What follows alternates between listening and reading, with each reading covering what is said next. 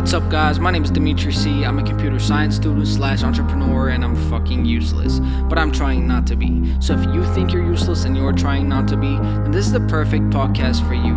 You're listening to Worth More Than Sleep.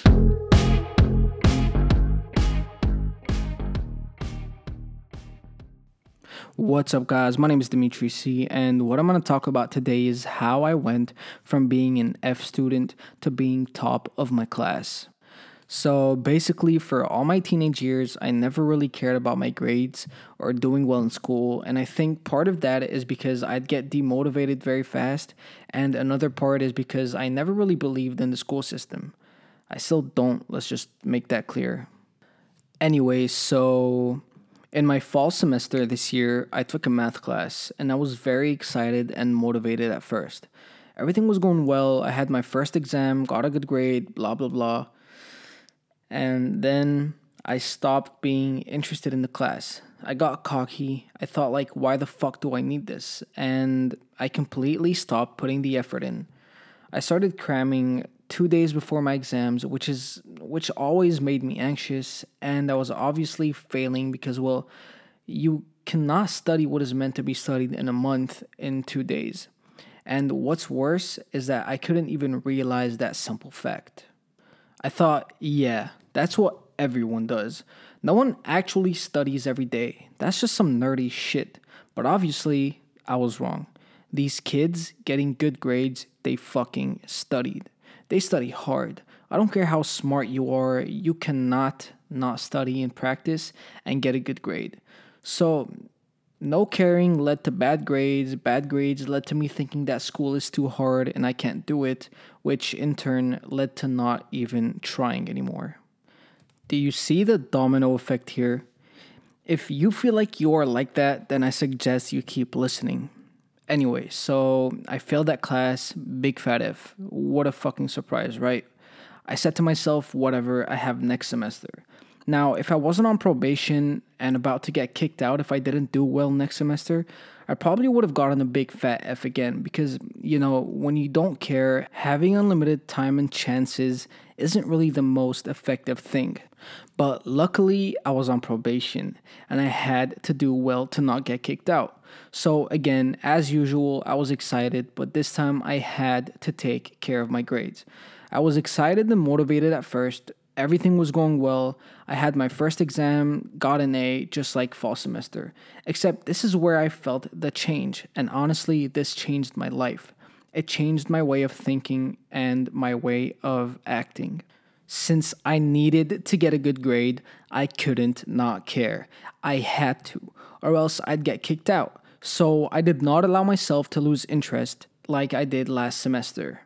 Now, this is easier said than done. I spoke a little bit about why it's so much easier to forget and not do what you need to do in my last podcast, and I'm gonna talk a little more about it right now. So, if you're anything like me, when it comes to video games, watching YouTube, watching a movie, using your phone, or doing anything that doesn't require hard work, you have no problem doing it. However, when it comes to studying, working, or anything that requires even a little hard work, you can't concentrate. You get distracted too easy. You think you have ADHD or something, and you just have this set idea that you can't sit on your ass and do it, right?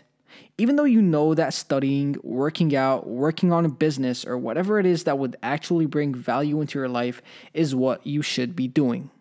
But why? So you might say, well, obviously, doing one is easier than the other. But then how come some people have no problem doing what they need to?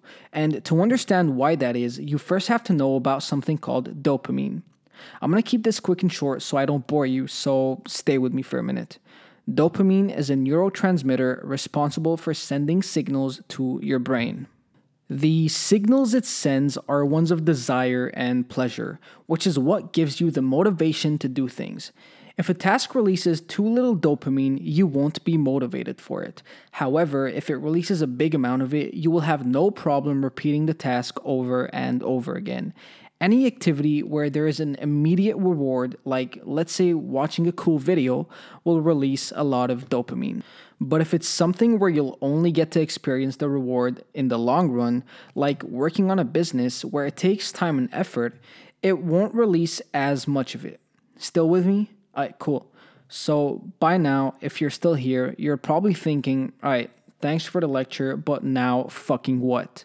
Well, now you gotta find ways of breaking your bigger tasks into smaller ones. Because, like I said, anytime a task has an immediate reward, you'll have no problem doing it.